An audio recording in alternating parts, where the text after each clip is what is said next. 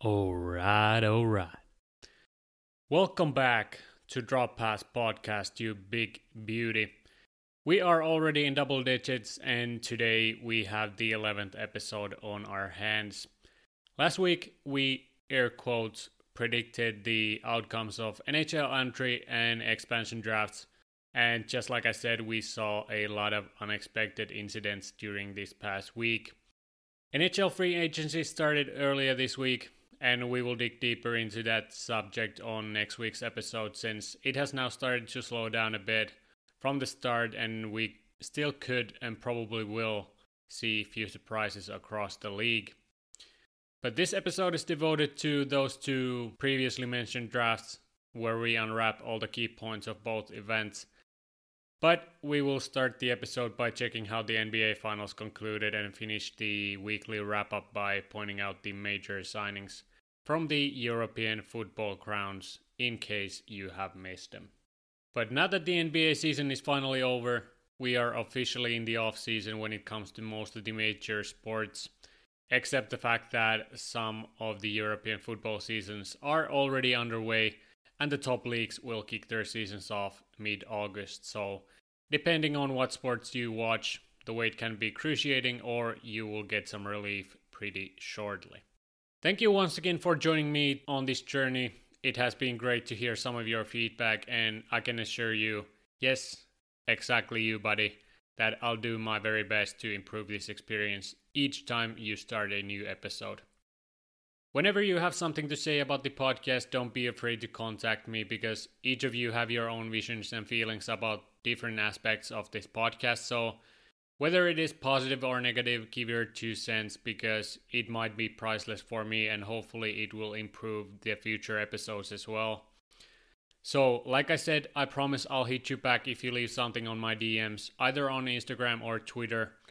And speaking of which, I would like to hear what you think about the longer episodes, since most of my earlier ones have been around the 30-minute mark, and few recent ones have reached up to 50 minutes, so I would greatly appreciate if you would leave a message on my social media regarding the episode length, or actually I might even post some kind of poll beside my IG story where you can react to the question accordingly, but if you don't get to the post, just leave a comment in my DMs.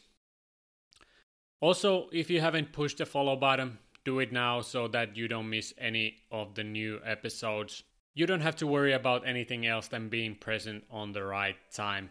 I will deliver the biscuit, buddy. But I would say that's enough rambling. Let's leave some for the actual content. So, without further ado, let's get going. Okay, boys and girls, you know what? It ain't coincidence that Giannis is called the Greek Freak, because he went off against the Suns. Chris Middleton played best basketball of his life, and Drew Holiday stepped up to be a key contributor on their way to NBA champions. Giannis won the MVP of the playoffs while he led all players in points, 634, and rebounds 269. He averaged 35 points, 13 rebounds, 5 assists, 1 steal and 2 blocks in the finals against the Suns. And he was by far the most influential player throughout the playoffs. And even though Middleton and Holiday stepped up, they wouldn't have won it without Antetokounmpo. I predicted that the Suns would have taken the cup home because of their solid combination of bigs and guards. And to be completely honest, I also wanted CP3 to get his first championship, but unfortunately, that didn't happen. Giannis just rose to another level in the finals and proved why he, alongside Luka Doncic, are the cover boys of the NBA for years to come. So big congratulations to the Milwaukee Bucks on their second ever NBA championship. Then we can swiftly take a look at the major signings of this year's football transfer market, and we will start it with the big bang since it has been a long time coming. Jadon Sancho is finally property of Manchester United. And if you somehow don't know the background of this deal, it has been on the table since last summer, so it was about time to finally see it actually becoming official. Now the Red Devils have a lethal winger on the right side, and he will establish a very solid up-front presence alongside Marcus Rashford, Edinson Cavani, Bruno Fernandes, and Anthony Martial, without forgetting the young right midfielder Mason Greenwood, who will battle Sancho for the starting spot. To add another spice into the mix, United are also finalizing a deal with Real Madrid to acquire centre-back Rafael Varane from the Los Blancos. And when that happens, believe them to fight for the title against City and Liverpool next season, because at least to me, that seems like a championship caliber team. I could be once again very wrong though, just like I've been many times before, so don't quote me on that for your own mental health's sake. Man U paid 85 million euros for the English national, so the expectations are high coming the next season at Old Trafford, and expect him to settle quite quickly for the Premier League football. Second on the list is Moroccan right back / right midfielder Achraf Hakimi, who transferred from Inter Milan to PSG for 60 million euros at the start of July. Even though he played right midfielder for Inter last few seasons, expect him to take his spot at the right back position when the season rolls around, since Angel Di Maria mans the right wing spot. Then surprisingly, Aston Villa made a big move when the Lions bolstered their forward core by adding the 24-year-old Emiliano Buendia from Norwich to their squad for 38.4 million euros, who has seen his value skyrocketing after a stellar last season in the Canaries. He was a vital piece for their offense alongside Teemu Pukki, but now it was time to change the scenery, and Aston Villa paid a hefty price for the young Argentinian. And like I previously mentioned, David Alaba moved to Real Madrid in the beginning of the transfer window, but vice versa, they lost their captain Sergio Ramos to Paris Saint-Germain, who leaves a massive hole in their defense to fill alongside his French partner Rafael Varane. Madrid could have a huge problem in their hands since they lost both of their standout centre-backs during the same transfer window, and quite clearly just Alaba doesn't fill the holes left by the two studs. Nevertheless, Alaba was signed to fill one of these holes, and hopefully Eder Militao or someone else can try to even out the situation in their back end, or otherwise they could be in big trouble. Euro 2020 MVP Gianluigi Donnarumma signed for PSG as well as a free agent, like I mentioned in the previous episode, and also former Lyon striker Memphis Depay changed scenery when he signed with Barcelona to create a lethal up-front presence alongside Sergio Aguero. Lionel Messi's future is still in doubt, but most rumors say that he has a deal in place to stay in Catalonia, and it would be a devastating hit if they somehow lost their star player. Next season, Barcelona could be a force to be reckoned with if players such as Ansu Fati, Pedri, and Ousmane Dembele can find another gear to their game, since otherwise they have a very solid squad all around. Few of the most recent signings were Rodrigo de Paul, who transferred from Udinese to Atletico Madrid a few weeks ago, and this week Dortmund added another young forward, Daniel Malen, who transferred from PSV. De Paul cost 35 million euros to Atletico, and Malen was shipped off to Dortmund for 30 million euros. We'll see what happens with Haaland, but in case he leaves, they have a replacement in place either way.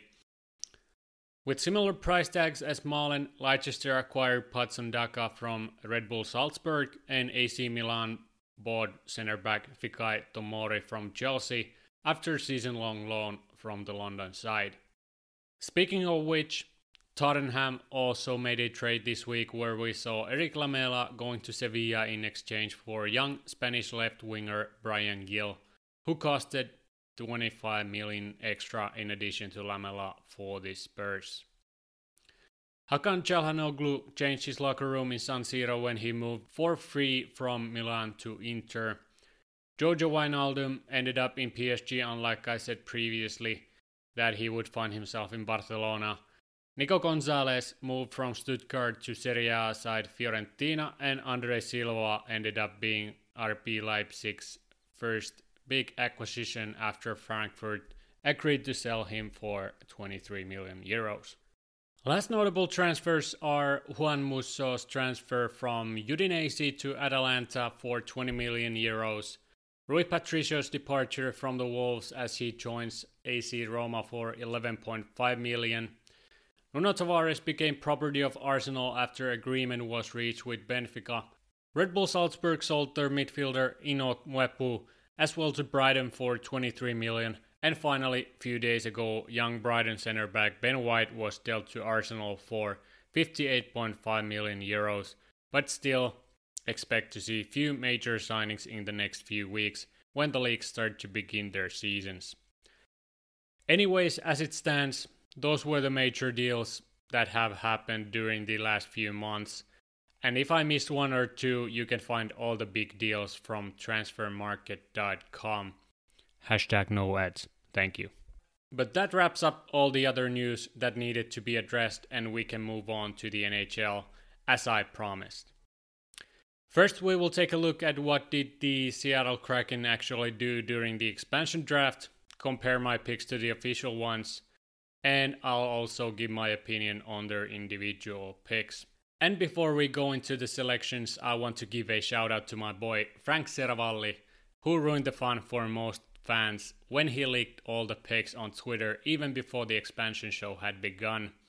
Absolute douche move in my opinion, and the whole expansion show ended up being a total waste of time since all of the picks were on the table even before any of them were announced.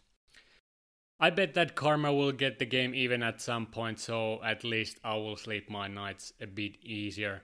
But now that's off my chest and we can actually move on to the real stuff. We will start alphabetically and begin this rodeo with the Anaheim Ducks. And like I said, there were only few viable options to choose from, and my pick from them was Alexander Volkov. But as some expected, the pretty obvious choice here was the defenseman Hayden Fleury, who was drafted by Francis while he was in Carolina. He's not a bad choice, but to me seems like he won't reach his full potential. But on the flip side, this could be his last chance to achieve the expectations set on him with a clean slate in Seattle. And now that we are at it, I guess there is some kind of quota for each expansion draft, since this time around Seattle took 2 Fleuries instead of 1 when Vegas drafted Marc-Andre in 2017. And last week, GM Ron Francis also acquired Hayden's brother Cale from Montreal, which wasn't a surprise to me since I had him as my first pick, but when they were missing the number 1 center, I had to choose Philippe Danault instead of him. Cale could and probably will develop into a very reliable physical top 6 defensive defenseman, and we've already seen glimpses of it during his time in the Habs uniform, when he, for example, dropped the shoulder on Milan Lucic and surprised many fans with his physical maturity. Both are solid picks, and hopefully in the future we could see these two as a defensive pair in Seattle. But after getting distracted by the Fleury brothers, we move on to the Arizona, where they picked their next face of the franchise. Oh, you mean he was dealt the next day? Well, never mind. Tyler Pitlick was their choice, just as I expected, and like I said, the next day he got traded to Calgary for a 2022 4th round pick, so there is not much to be said about his presence in Seattle, or the pure lack of it. Then from Boston, they picked defenseman Jeremy Lauzon, who went under the radar for me for some reason. Now looking back at it, it was a good move from Francis to take him, since he's younger than Clifton, for example, and has already established himself as a NHL defenseman. And if he doesn't pan out in Seattle, they can move him in the deadline for additional assets, since he only has 1 year remaining in his contract and is an RFA at the end of his deal. There were many other UFAs to choose from, so I ended up taking another signed player, but this time it was the left-handed D instead of right-handed. But good pick for the Kraken nevertheless. From Buffalo, my hope was that they would have had contract negotiated with Jake McCabe, but he ended up signing 4x4 deal with the Blackhawks, and Buffalo didn't have many other options to choose from. Francis decided to take a flyer on right-handed defenseman Will Borgen, who's had a few stints in the NHL but seems to cap out at the AHL level. Don't expect too much contribution from him in the NHL level, while he could be extremely solid always Hungry League defenseman. Next team was almost a home run swing since it had been all over the news for days that they would take the veteran defenseman Mark Giordano from the Flames and probably bring his face to the opening ceremonies. He would add veteran leadership to the group, and exactly that happened. He has 1 year remaining in his contract and can still be very effective on both ends of the ice, while his legs are starting to lose their sharpness as you would expect to happen at his age. But like I mentioned in the expansion episode, very tough loss for the Flames, and he could end up leaving the Kraken at the deadline if they are not contenders the first year. Then we headed to Ron's former stomping grounds where the pick was between Morgan Geekie and Jake Bean, and for some unknown reason, they took Geekie instead of Bean, and for me, this was a huge surprise as it seemed to be to many others as well. Bean played his first full year in the CHL last season with a stat line of 1 goal and 11 assists in 42 games, which is fairly promising for a young defenseman taking into account his first round draft pick status as well. On the other hand, Geekie had a stellar start to his season in the AHL, where he recorded 4 goals and 1 assist in just 2 games with the Chicago Wolves, and was quickly called up to the bright lights where he notched 3 goals and added 6 helpers in 36 games for the Canes with limited ice time. And while I see a solid middle six potential in Geekie, the decision still left me scratching my head since later the Canes dealt Bean to Columbus, and it just raises some eyebrows if the expansion team decides to overlook your potential. And few days later, you get traded for a second round draft pick. Everything just isn't adding up. Good choice either way because Geekie has showed some real promise during his time in Carolina, and hopefully he can become a solid contributor in their middle six already next year on the West Coast. Seattle's next pick from Chicago came straight out of the woods. And when I say that, I mean it. I hadn't even considered John Quenneville as their pick since his former first round draft pick status has diminished each year, and it seems as he will become one of those players who's too good for the AHL but not good enough to establish his presence in the NHL. But once again, I could be wrong, and he could become reliable two-way fourth liner who can kill penalties, but for now I see him as a reliable AHL forward. Other options would have been Godet, Zadorov, or Hinestroza, for example, but eventually 3 of those 2 free agents found their new homes elsewhere than Chicago when the free agent frenzy began, so at least they took someone, to say the least. The next pick was from Colorado, and I ended up being spot on when Finnish Jonas Donskoi was chosen, and now he has to load his Porsches and head to West Coast. Seattle will get a very multidimensional two-way presence to their middle six, and while Donskoi had a career year in Colorado last season, you shouldn't expect to see those kind of numbers in Seattle since their firepower is not even in the same ballpark as the Avs, to be truly honest. He will add his element to 5-on-5 game as well as both special teams if he earns his time on the power play as well. Good pick for the Avs, and alongside him, they got the big fish from the free agent list when they signed Philip Grubauer to a multi-year deal this week and outpaid the Avs in the process. The Vezina candidate will bring his A-game to Seattle, and now they don't hopefully have to worry about goaltending situation in the next few years, since they have both Grubauer and Driedger signed for at least 3 years. And that is a real good tandem if you ask me. Huge W for the Kraken when it comes to taking players from the Avs. Another surprise pick came from Columbus when Francis took defenseman Gavin Bayreuther from the Blue Jackets. You probably ask yourself, does this guy come up with made-up names at this point? But unfortunately not. He wasn't the first name that came to mind when considering the pick from the Jackets. And this was another head scratcher since they could have gone with, for example, Kevin Stenlund, but instead they chose to draft defenseman who seems like a 7th 7th/8th defenseman at tops. And while we were wondering what was going through Ron's head, Bayreuther was already back with the Blue Jackets as he signed a 2-year contract with the CBJ as an UFA. I tried to understand the reasoning behind this pick, but since it didn't actually make any sense, I will just leave it there and write to my diary about my feelings instead. From Dallas Stars, the Kraken took towering defenseman Jamie Oleksiak instead of my suggestion Adam Masherin. There were a few options, but since Seattle seemed to heavily target their defense, Oleksiak was a good pick from the Stars, and now they have him signed for the next 5 years, which could come to haunt them since usually bigger and heavier guys who play physical style decline faster than the other more fleet-footed players.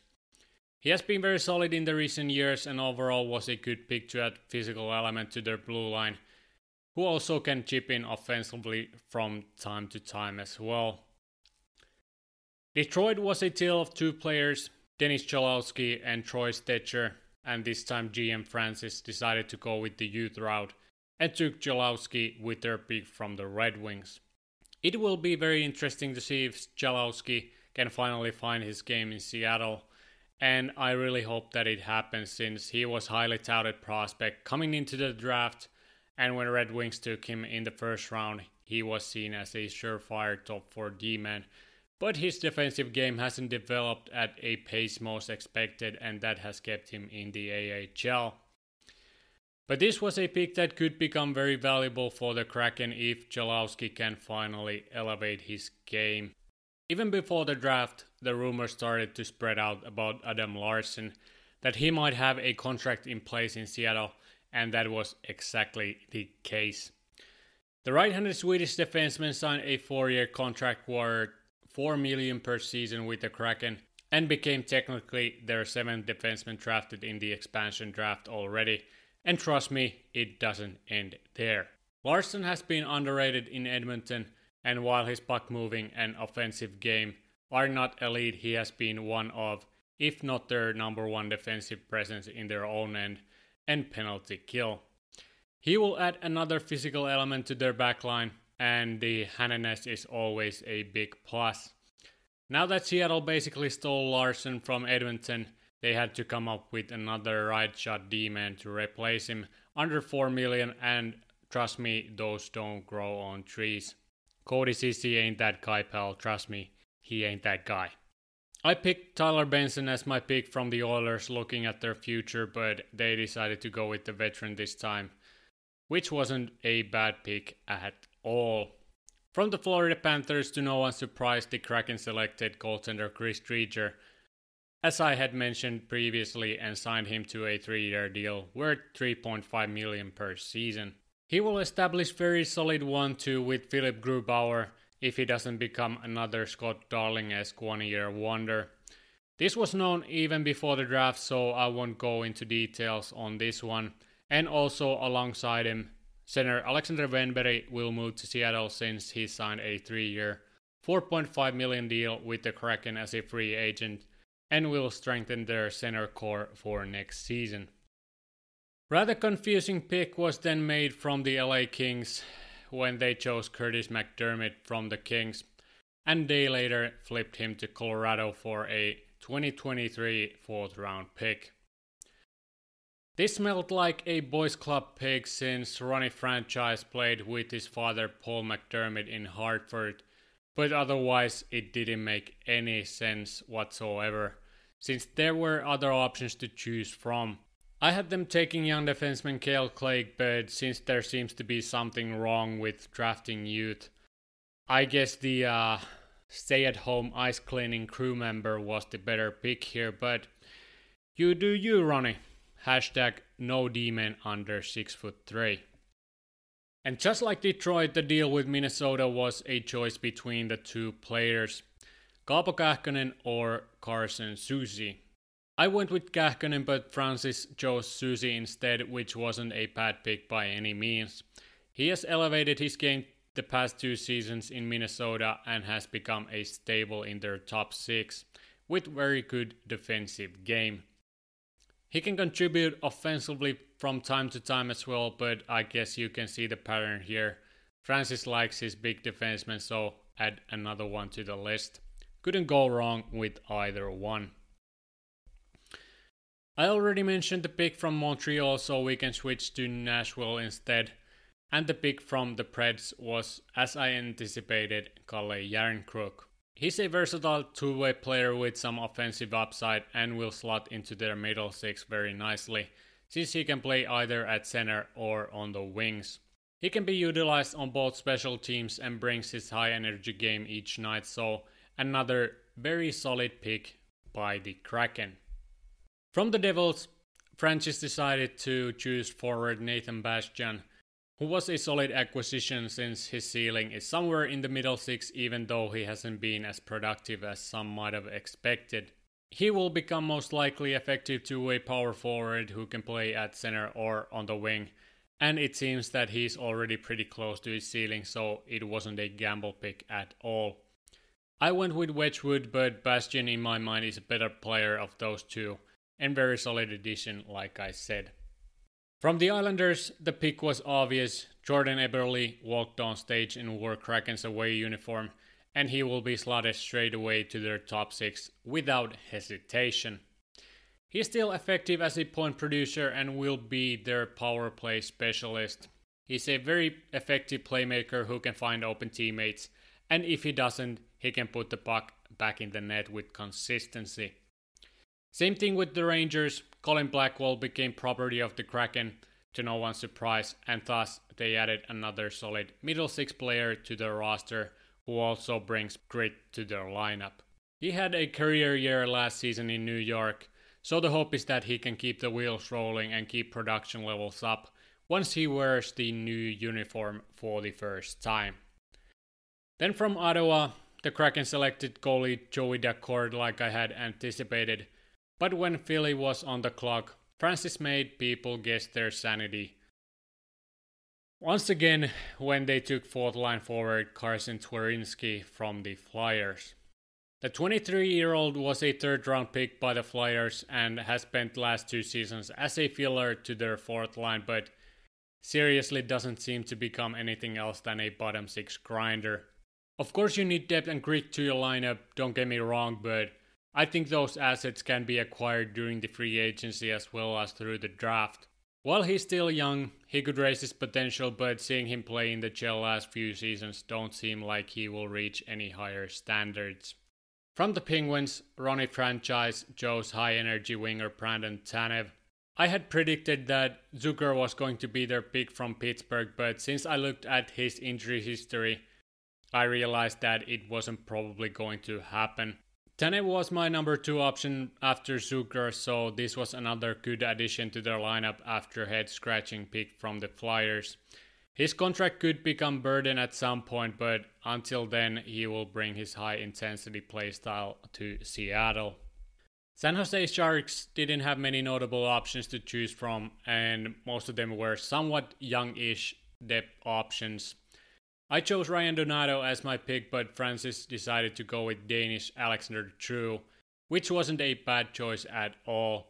He's a big body with good all-around game, but he hasn't established his presence in the NHL yet. We'll see if he can find another level to his game and become a reliable bottom six option for the Kraken, since he already has all the tools to accomplish that.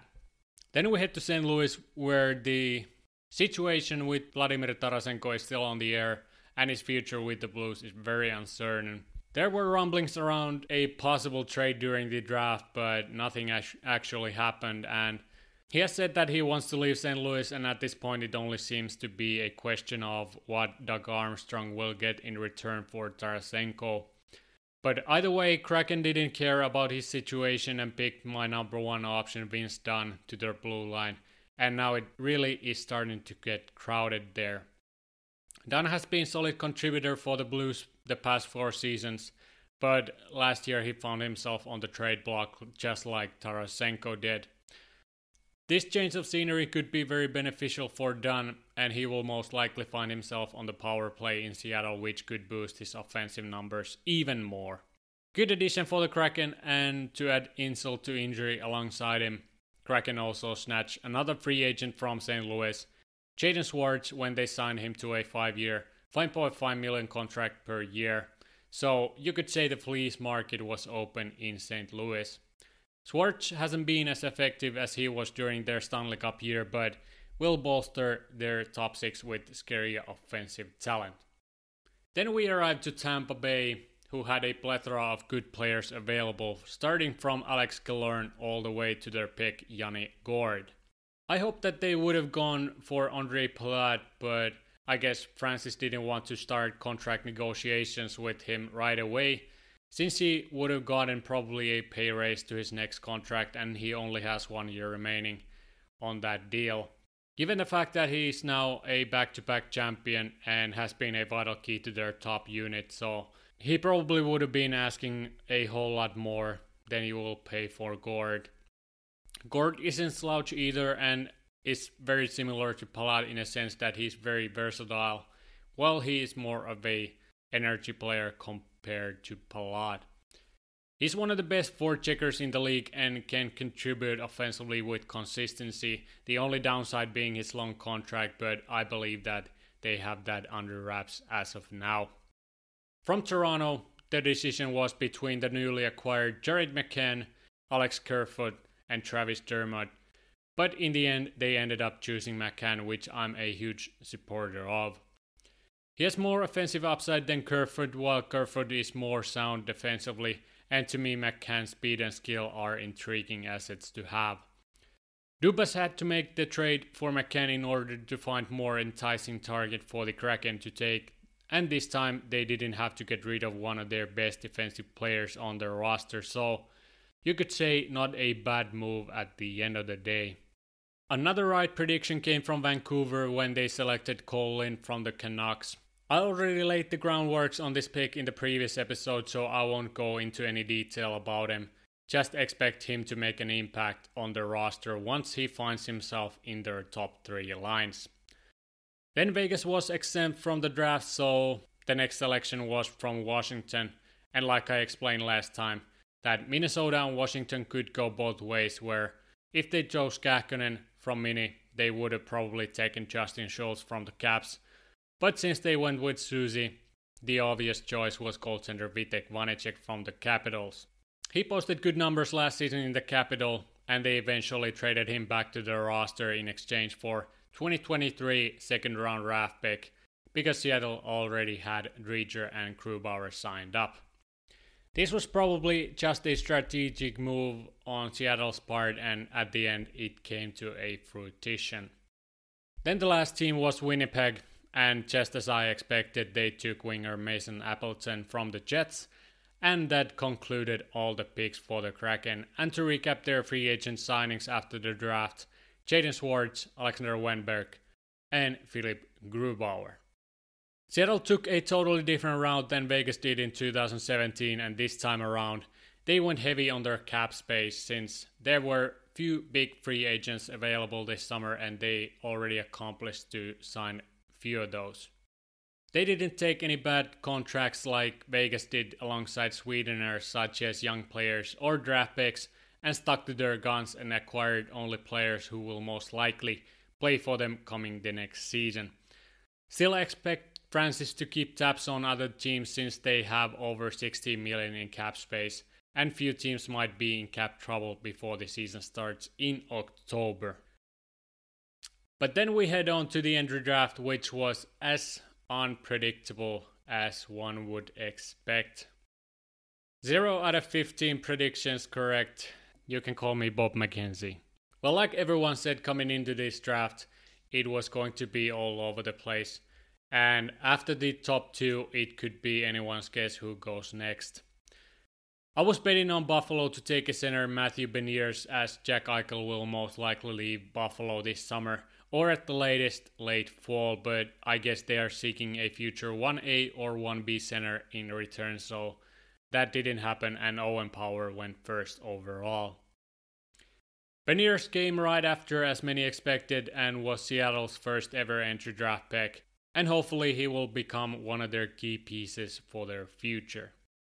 Then Anaheim went bit off the board with their third overall pick since I had them taking winger Dylan Guenther, but instead, as always, centers get drafted earlier than expected because of their positions, and this time they took Mason McTavish with their third overall pick. This very much reminds me of the 2018 draft, when Jesper Kotkaniemi and Barrett Hayden went earlier than expected and left players such as Quinn Hughes, Philip Zadina and Adam Boqvist behind them. Number 4 pick this year belonged to New Jersey Devils, and they bolstered their market value by adding another Hughes brother to their roster when they picked Jack's little brother Luke with their 4th overall pick. It wasn't a surprise that they took Hughes with their pick, but I would have imagined that they would have gone for a forward such as William Eklund, but I guess they saw a big upside in Luke and decided to draft him. Also not bad for the league either. Number 5 pick belonged to Columbus Blue Jackets, and I predicted that they would have chosen Canadian defenseman Brandt Clarke with their pick since Seth Jones rumors had been looming around the league for weeks, and it was just a matter of time when he was going to be dealt elsewhere. Despite the fact that they were going to lose their best right-handed defenseman, they decided to go with the high upside. Another center, Kent Johnson, who wasn't a reach by any means, but I wasn't expecting him to go this high. His skating is still work in progress, but his high hockey IQ and puck skills probably ensured their decision to draft him. He could be a steal for the Blue Jackets if he can reach his ceiling, but only time will tell how prolific this crafty forward will end up becoming. Right after that, Detroit was on the clock for the first time in the first round, and they decided to take a flyer on young Swedish defenseman Simon Edvinsson. I've seen one Swedish lefty becoming pretty good defenseman in Detroit, so hopefully this will be the next one. You never know. I had them taking other Swede goaltender Jesper Wallstedt, but he ended up dropping in the rankings, and thus Edvinsson went 2 spots earlier than I thought. With 7th overall pick, San Jose Sharks finally selected forward William Eklund, and these boys and girls could come back to haunt the teams which passed on him. I was really surprised that he fell all the way to 7th since some rumors had him even at number 1, but at least I wasn't considering that. We'll see how he can develop in San Jose since some of their recent first rounders haven't panned out, so hopefully this will be the one to blossom into Logan Couture's successor. Right after San Jose, it was time for another Californian team to select, and with the 8th overall pick, LA Kings selected the right-handed defenseman out of Barrie Colts, Brandt Clarke.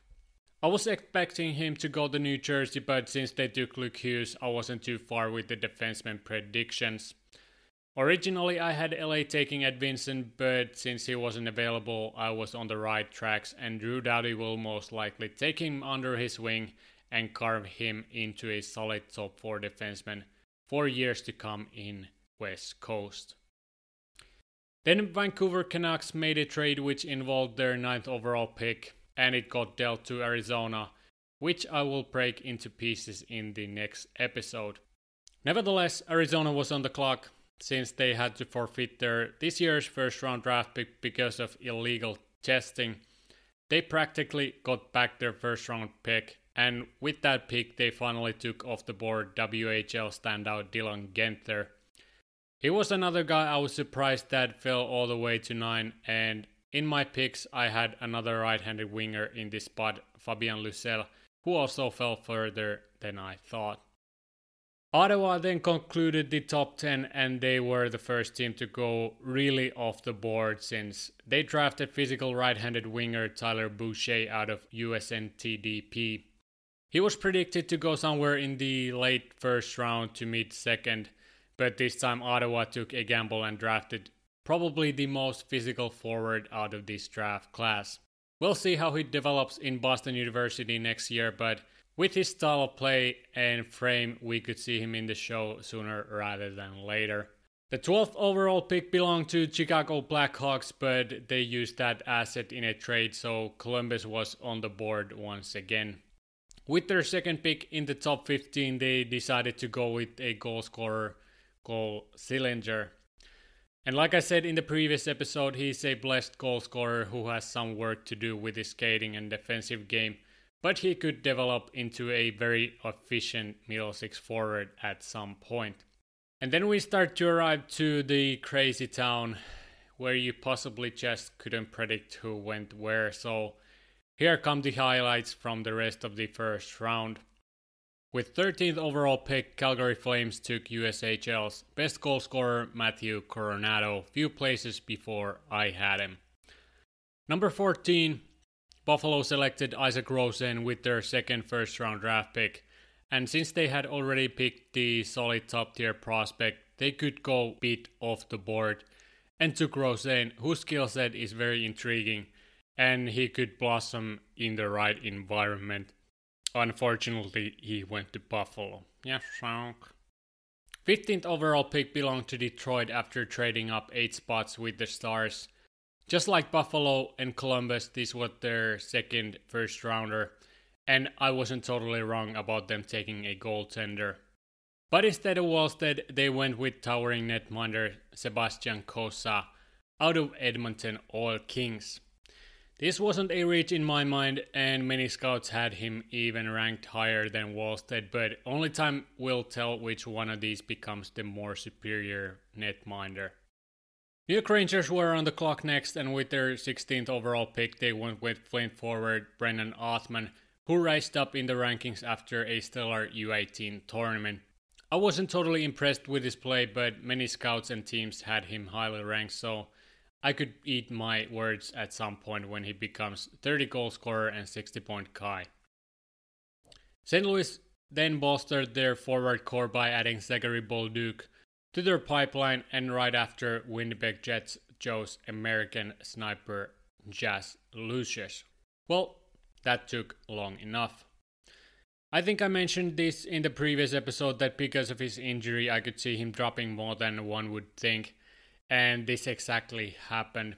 If his injury doesn't affect him long term, he could become another Cole Perfetti type steal for the Jets. Nashville Predators own the 19th overall pick, and since they have the goaltending covered for years to come, they decided to skip Wallstead and take one of the best defensive forwards in this draft class, Fyodor Svechkov. He won't probably post huge numbers in the NHL, but could become very solid middle six option either on the wing or at center at some point. Then finally it was time for the highly touted goalie prospect to be selected, and the team that acquired him was Minnesota with their 20th overall pick, which was acquired from the Oilers. It was a surprise to see him fall this far out of the top 10, but just like him, the next player selected was another Swede who was high on some scouting rankings before the draft, Fabian Lysell, who was picked at number 21 by the Boston Bruins. It was a bit of a surprise to see him fall this far, but taking into account his size, it actually doesn't feel like a stretch after all, since teams still tend to discriminate smaller players with lots of skill. And hopefully those guys watched Cole Caulfield in the playoffs. Suck on that. Then with the 22nd overall pick, the Oilers selected Xavier Bourgault. And if you ask me, they got fleeced hard. At 20, they had a chance to grab their future goaltender, but instead traded that pick to Minnesota and instead took another winger to their prospect pool. I would say it was another brain fart by Haaland, and at this point I'm not even that surprised. He will take this team to the ground despite his credentials. Next on the board was Dallas Stars after trading down, and they selected Wyatt Johnston. And boy did I talk about reaches before, because this was definitely another one. He was projected to go around 3rd round, but despite that fact, Dallas decided to take the right-handed supportive forward. I guess you could do worse things with your first rounders, but I would say he would have been there in the 2nd round as well, but don't hold me accountable on that one. Next, Florida Panthers took Matthew Samoskevich with their 24th overall pick, and right after that, Columbus was on the board once again and selected defenseman Corson Kuhlmans to their pipeline. I had him in the 10 to 15 range, but none of the teams drafted defensemen after Clark went at 8 overall. He could have a huge upside that hasn't been fully discovered yet, and based on last year's draft, CBJ ain't afraid to take chances on boom or bust type of players in the first round. Minnesota's second first rounder was the 26th pick of this draft, and they used it to draft left-handed defenseman Carson Lambos. He had a pretty controversial season in Finland this year, but his former credentials have kept him in the conversation of future top 4 D-man. Hopefully he will bounce back next season in the North America and keep developing so that Mini would have another solid defensive prospect on their hands. Then Nashville acquired the 27th overall pick from Carolina and ended up selecting one of the most intriguing prospects of this draft class, Zachary Leroux from Halifax Mooseheads. He projects to be this Brad Marchand type of agitator who has a knack for goal scoring as well, but don't expect him to become as good of an offensive player as Marchand is, but his penalty minutes surely tell you what type of player he is. Very rugged and nasty to play against. The 28th pick belonged to Colorado Avalanche, and they used it to select Swedish winger Oskar Olausson with their only first round draft pick. And right after that, New Jersey was on the clock once again, and this time they let it fly by, choosing Chase Tillman from Sudbury Wolves, and it was another reach to no one's surprise, and I can see why the Devils took the chance on him. While he is a bit undersized, his skill set is very enticing, and his foot speed is well above average. Combine those two and you might have an extremely crafty player for your top 6, if everything goes to plan. Probably won't, but I surely hope so. Vegas Golden Knights selected two-way center out of Gatineau, Zach Dean with their 30th overall pick, and last pick of the first round belonged to Chicago, and they used it to draft a rugged physical defenseman out of Prince Albert Raiders, Nolan Allen. He performed pretty well in the under-18s this year, which probably raised his draft stock to the first round. And if you paid any attention, you probably noticed that I didn't mention the penultimate pick of the first round, which belonged to the Montreal Canadiens, and I did it on purpose since it was totally disastrous pick by the organization, and I won't go into any detail about the whole situation since it is so obnoxious, and because I'm not an actual news outlet, so you can't come out with any allegations about the facts of the certain incident. You will probably find the case fairly easily since it has been on the headlines for days now, and you can read multiple articles about it if you wish to do so. Once again, just horrible leadership decision by the Habs, and that concluded the first round. From this point on, I will just address the players that I saw interesting, since we saw lots of movement compared to the rankings heading to the draft. Already at the start of the second round, Seattle went bit off the board when they took good puck-moving defenseman Ryker Evans. Then pick later, Detroit drafted Shai Buium with their pick, who was drafted far further into deeper rounds. And after those two, Arizona completed the triple by drafting their former captain's son, Josh Doan, who got passed upon last year. Belarusian Danila Klimovic climbed up the rankings after extremely solid showing in the U18s and got drafted in the second round by the Canucks. Players such as Francesco Pinelli, Logan Stankoven, Nikita Chibrikov, and Aatu Räty ended up falling quite a lot from their first round prediction. And especially Räty, who was projected to be the sole number 1 guy of this draft a few years ago, fell all the way back to number 52 when the Islanders finally took him.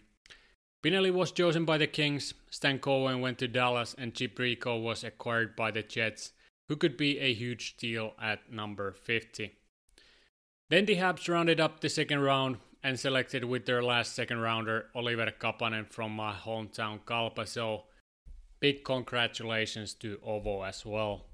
Then we moved to the later rounds, and first notable players who fell to the third round were Zsespas Duzhov, Stanislav Svozil, and Simon Robertson, who were projected to go somewhere in the second round at the latest.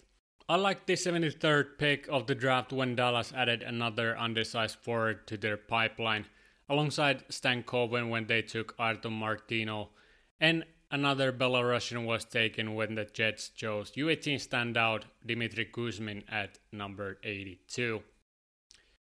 One of the biggest fallers of this draft was Joshua Waugh, who was projected to go somewhere between late first and early third round, but he fell all the way to the 5th round until Canadians chose him at 150th player. But pretty much that wraps up the whole event. Overall, 16 Finnish players got drafted this year. Aleksi Heimosalmi was the first taken at 44 by Carolina, followed by Samu Tuomala at 46 to Philadelphia, Ville Koivunen at 51 to Carolina as well, Aatu Räty at 52 to the Islanders, Samuel Helenius at 59 to LA Kings, Oliver Kapanen to Habs at 64, and final top 3-round draft pick was Samu Salminen at 68 to New Jersey. Like I said, very much all over the place draft, which was hard to predict, but even though this was seen as an inferior draft, we could see huge steals at every round because of the current climate that we live in. But that wraps up the episode.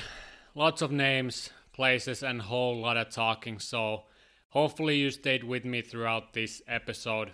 Thank you once again for listening. Leave your comments on my social media if you have any suggestions or you want me to address certain topics more in depth.